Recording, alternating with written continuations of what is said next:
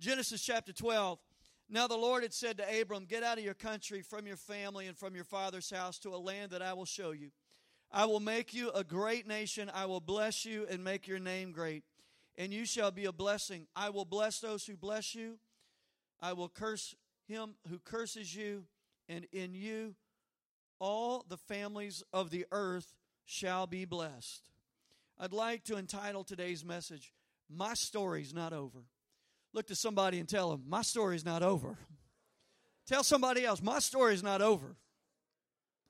I want to say a prayer. Father, thank you so much for your word. I pray, God, that you would just speak to our hearts, God. Encourage this wonderful congregation. We give you praise for that right now in Jesus' name. Everybody say amen. God bless you. You may be seated. We're praying for our friends over in the Houston area. I have talked to some of them today, and they're experiencing some tremendous flooding. We can totally relate to that, right? And I'm just praying for them, and I told them anything we can do to help, let us know. I know you're doing the same thing, and we'll keep everybody posted. Our reading reveals the beginning of a remarkable journey, one that lasted over 100 years. Abram was 75 years old when he was called to leave all that he knew and follow a God that he had just met. And at the end of that journey, when he died, he was 175 years old.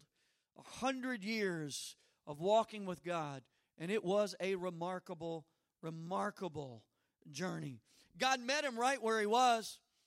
He was in an idol-making, idol-worshiping community, a family of idol makers. God called him out of this ordinary life into an extraordinary life. God called him to a higher way of living. God called him to greatness and blessing. Listen to verses 2 and 3. I will make you a great nation. I will bless you and make your name great, and you shall be a blessing. I will bless those who bless you. Curse him who curses you. And in you all the families of the earth shall be blessed. I'm talking about a worldwide blessing, Abram. It's coming to you. Abram did not know how this would all work out. Abram did know, however, that he had to follow this voice. He had to follow this God.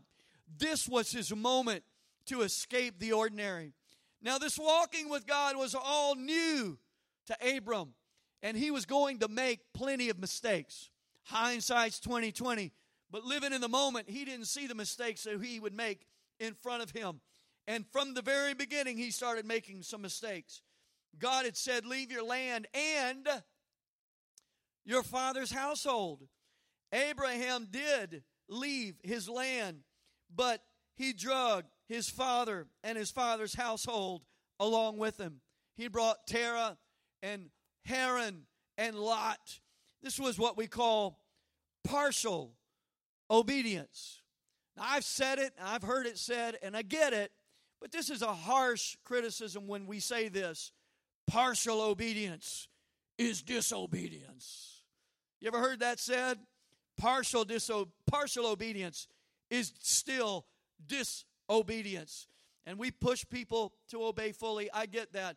But notice Hebrews 11:8 says, by faith Abraham obeyed when he was called to go out to the place which he would receive as an inheritance, and he went out not knowing where he was going.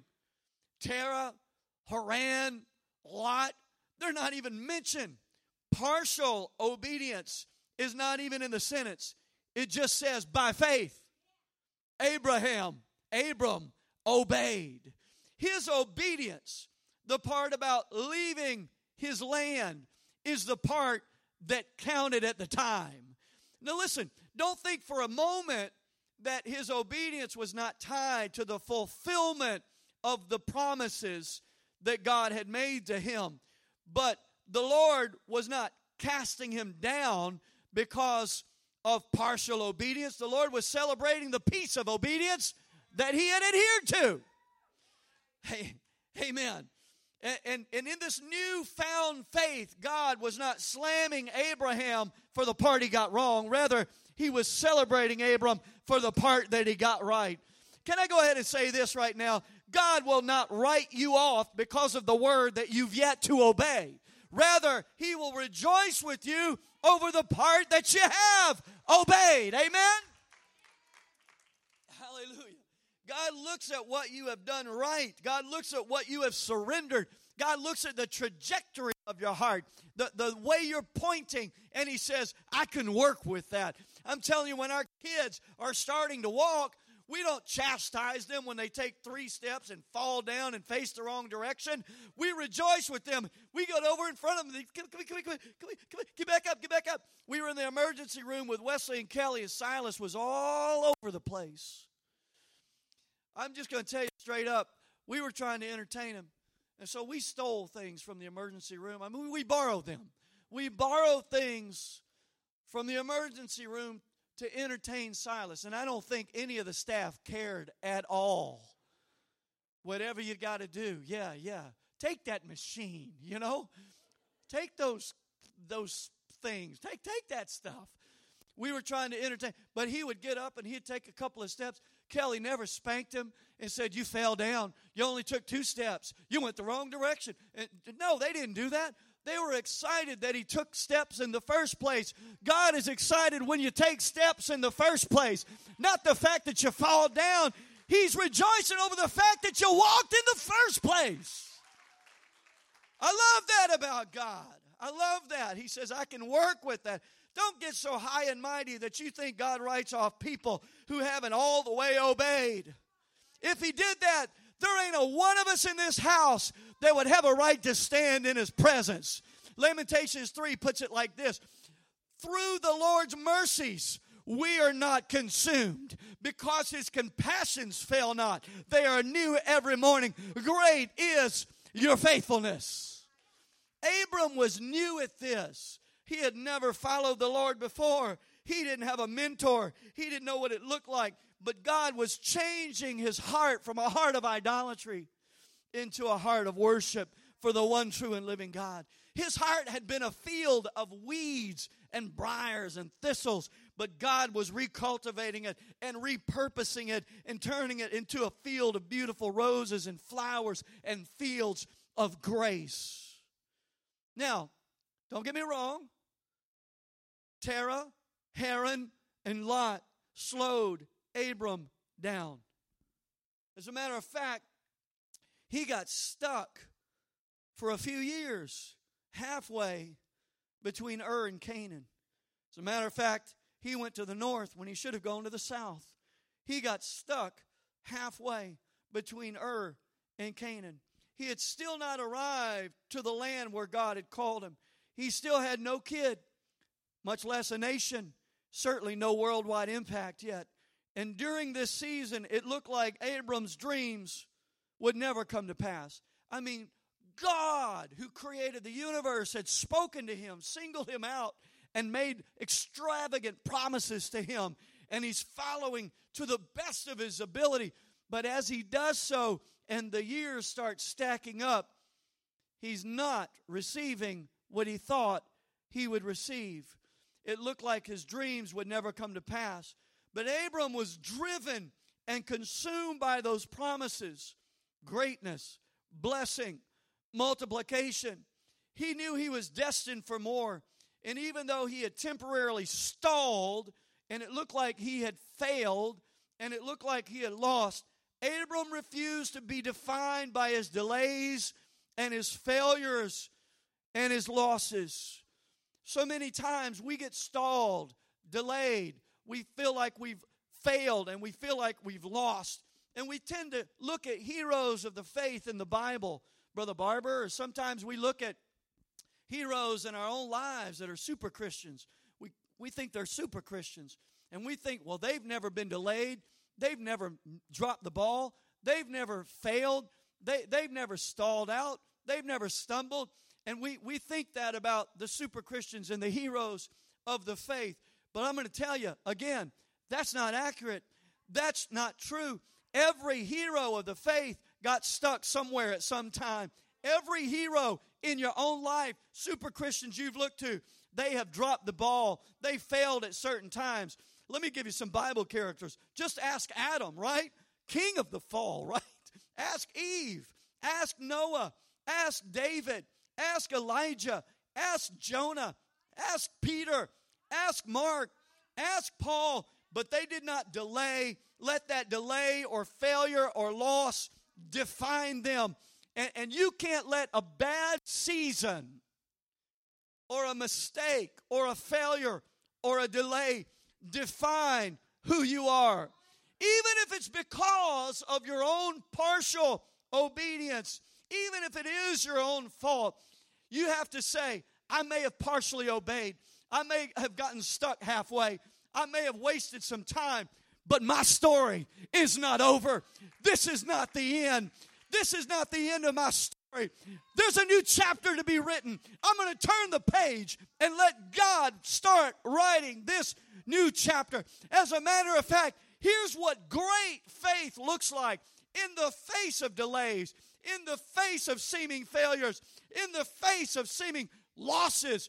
Great faith, like a phoenix, rises up and said, I still believe the Word of God. I still believe the promises of God. I know He's got a plan for me, and I'm not stopping. Give Him some praise. Can you do it? God's not finished with me yet. I am who He says I am. I can do what He says I can do. I can have what He says I can have. Isaiah 61:3 says He gives us beauty for ashes, the oil of joy for mourning, and He'll establish us like trees of righteousness. I might not be there yet, but baby, I'm headed that way. Joel 2 says He'll restore the years that the locust and the cankerworm have eaten. I wish somebody would hear me today. Your best days are not behind you. God has sent me here to tell you your story's not over. Hey, Samson, your story's not over. Hey, Gideon, your story's not over. Hey, Bathsheba. Hey, Rahab. Hey, woman at the well. Hey, woman caught in the act of adultery. I know a man from Nazareth named Jesus, and he's writing in the sand the next chapter of your life. He's got dreams He's put in your heart, and He's going to see to it that they come to pass. Finally, Abram did move on. Finally, he spent some time in Egypt, and while he was in Egypt, he was not a good little boy. I get so aggravated with the good little boy image expected in Christianity. Now, I believe we should behave. I believe we should put aside the works of the flesh. I do agree with those scriptures. But listen, hey, we're on a journey. There's a lot of mistakes in this room. There's a lot of mistakes been made recently. There's a lot of mistakes in this walk. This whole good boy image, I never make a mistake again. Something's wrong with that, my brothers and sisters. That's why we need the grace of God, because we make plenty of mistakes and plenty of errors. We fail plenty of times, but those failures and errors and mistakes, they don't define who we are. I'm a child of the Most High God. He loves me with an everlasting love. He wasn't a good little boy in Egypt. As a matter of fact, Sarah, and I don't understand this, but his wife, Sarai, at the time was her name. She was a knockout, apparently. She was stunning. Now, what blows my mind is now she's approaching 70. And Abram's afraid that Pharaoh will want to marry his lovely, beautiful 70-year-old wife. Now, I know 70-year-olds that are beautiful. I'm just saying, you think of Pharaoh and his harem, and he's looking through the crowd, and he says, I'll take this 70-year-old. You know what I mean? Like, and again, hey, I'm moving on up, right? I no criticism, just an observation. Interesting observation. And Abram is like, he's going to want my wife. And you know what? He said, so listen, honey, let's make a deal because he'll kill me to get to you. We're brothers and sisters. You're my sister. So they go along with this scheme. And sure enough, she was a knockout. Because Pharaoh was like, I'll take her. And so he gets her over into his harem. And what happens is, all of a sudden, a plague breaks out in Pharaoh's household. And he starts freaking out. He can't stop this. His magicians and his healers, his doctors can't fix this. And he realizes it must be the new girl. And then he finds out she's married to Abram, the guy that has claiming that the Lord has talked to him and blessed him. And he goes to him and he says, listen, why did you lie to me? I mean, I'm having all kind of grief. Now, Abram was lying like a rug out of fear. Here's a man that the God of the universe had given direction, put dreams in his heart, and he gets in a strange place, and he begins to lie. He's fearful. He's walking in fear. And yet, God protected Sarai and Abram and Abimelech. And honestly, the Pharaoh, what he was doing was, God was working around Abram's mistakes and missteps because God was more determined than Abram to see to it that his word came to pass. Now listen to me. Some of you, like Abram, perhaps you compromised your integrity. Maybe you were afraid and you were just trying to survive. It doesn't mean that what you did is right.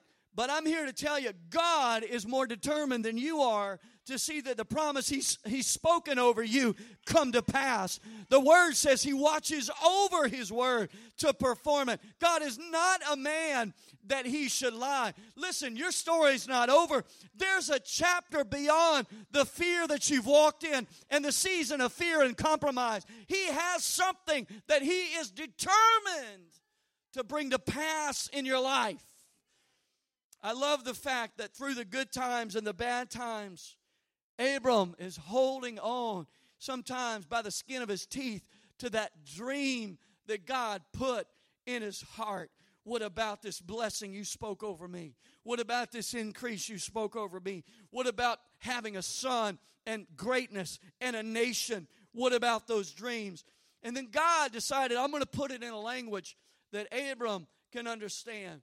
It originated, this language, in the Garden of Eden, actually, when God killed the animals and covered Adam and Eve in those bloody skins.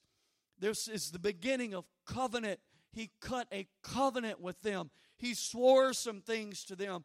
God said, the seed of the woman will bruise the head of the serpent, the proto-evangelium. It was that first mention of the good news of the gospel that the Savior was coming, and He swore it. The blood was shed. The animals were killed. The idea was this. God was saying, if I don't come through on my end of the promise, then let me become as one of these animals and cease to exist. That became something that mankind picked up on and used in relationships with each other. We have contracts, but ancient men and women had covenants. Now, your homeowners association has covenants, and sometimes I think they do want blood. You know what I'm saying? But the contracts that we have today are not as stout as the covenants. There would be two tribal leaders that would cut animals and shed blood and mingle the blood and say, we died to our individual selves and we've become one, and we live for the union. We live for the covenant. Your enemies are my enemies. My enemies are your enemies. God had spoken that to Abram. I'll bless those that bless you and curse those that curse you. That's covenant language. But then He comes down after his season of compromise and fear, and He says, I'm going to put it in a language that you understand. He said, take for me some animals and divide them in half. And so in Genesis 15, you see where He's cutting these animals open. He's laying them open. Birds come and try to eat them up. And Abram shoos them away, keeps the vultures away.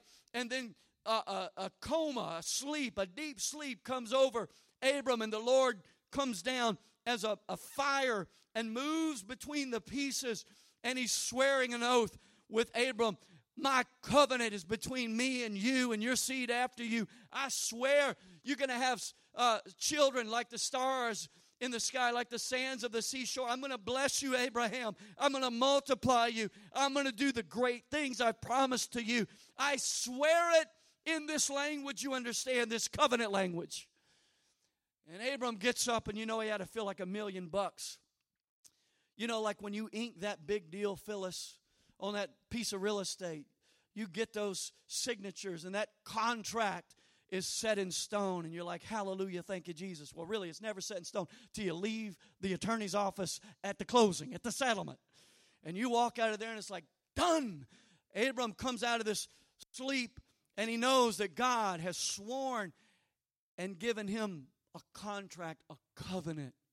And you would think he would be walking on sunshine, like, yeah, me and God, we've got a covenant. Got a blood covenant. My enemies are his enemies. But you know what he does? Immediately following, nothing has happened. Time is running out. Sarah can no longer have children. And the clock is ticking on Abram. And out of desperation, and at the suggestion of Sarah, he goes for a convenient distraction, a man-made solution, and Abram marries Hagar, this Egyptian handmaiden, and Ishmael is born. And this ends up not being the solution.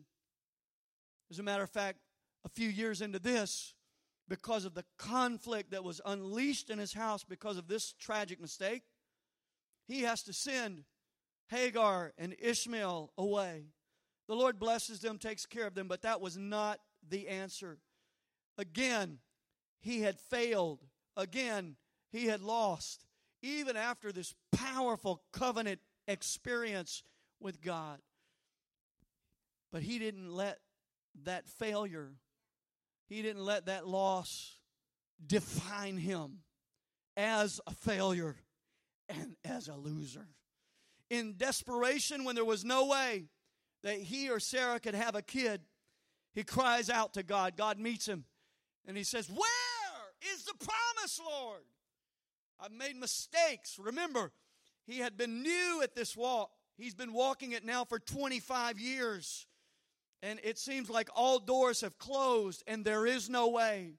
Well, God then begins to talk to him and actually changes his name from Abram to Abraham.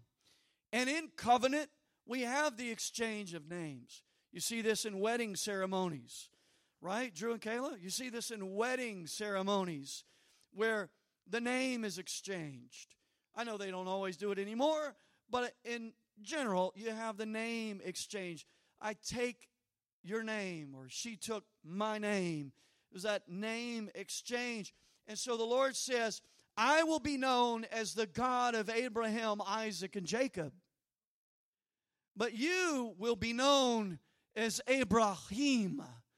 Abraham, part of the name Jehovah or Yahweh, was imparted and added to Abram's name. He got the H-A or the V-A-H-A or V-A-H, a part of Jehovah's name attached to his, Abraham. And what he couldn't do in his own strength with God, all things became possible. And 25 years into his walk with God, God gave him Isaac. This is very important. Listen to this. The reason God didn't write off Abraham 25 years earlier, when he had failed and lost and dropped the ball, or 15 years earlier, or even 5 years earlier, is because God knew this man is going to grow up in me. He's going to learn some lessons, some of them the easy way, some of them the hard way. But he will become the man that I am making him. As a matter of fact, check this out. God knew 25 years ago that he would have to change his name from Abram to Abraham.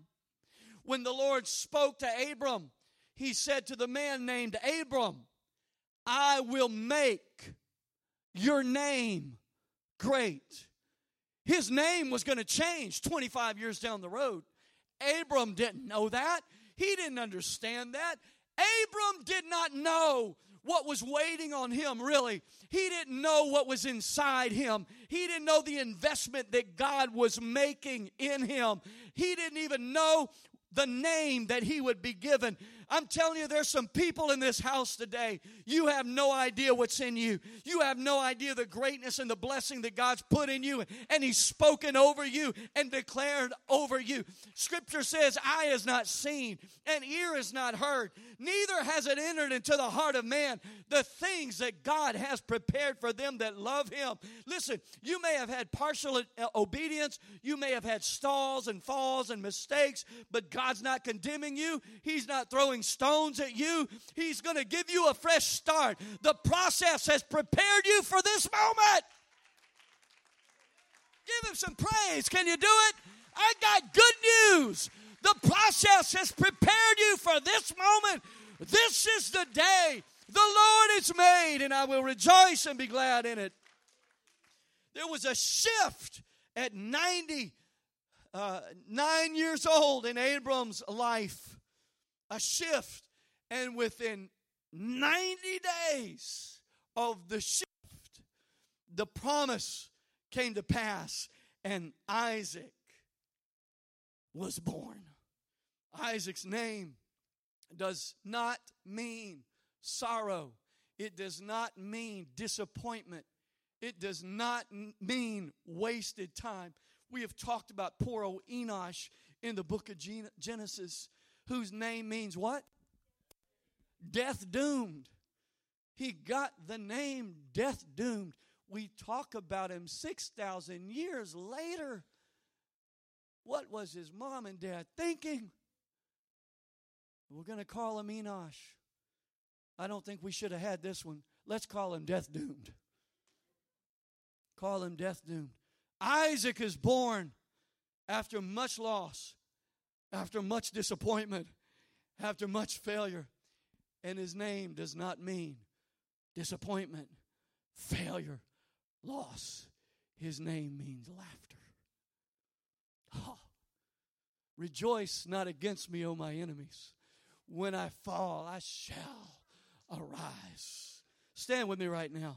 The Bible says that the devil tries to stop the plans of God from coming to pass. And what's it say in Psalm 8? It says, and the Lord sits in the heavens and laughs. He just laughs and laughs. Though he tarry, listen, yet He will fulfill His word. It may be a long time in coming, but He's watching over that word to make sure that it comes to pass. He is not a man that He should lie. He will see to it that it comes to pass. And when it does, He's just laughing it up.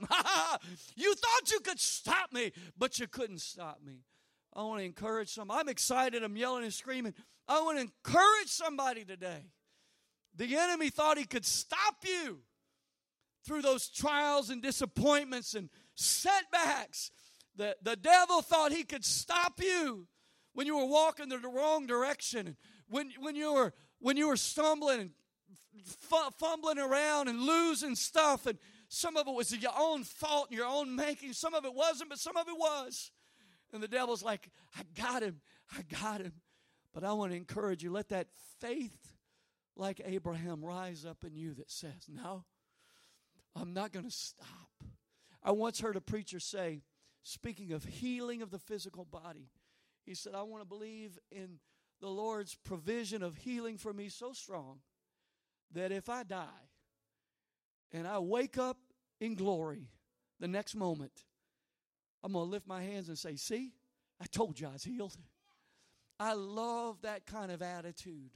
I'm not stopping short. I'm not backing up. I'm not going to be held back by some of my own mistakes. I'm going to walk on. I'm telling you, God knows how to redeem the years. God knows how to undo all that junk. God knows how to give you a fresh start. How can you unscramble eggs? I have no idea, but God can. God can.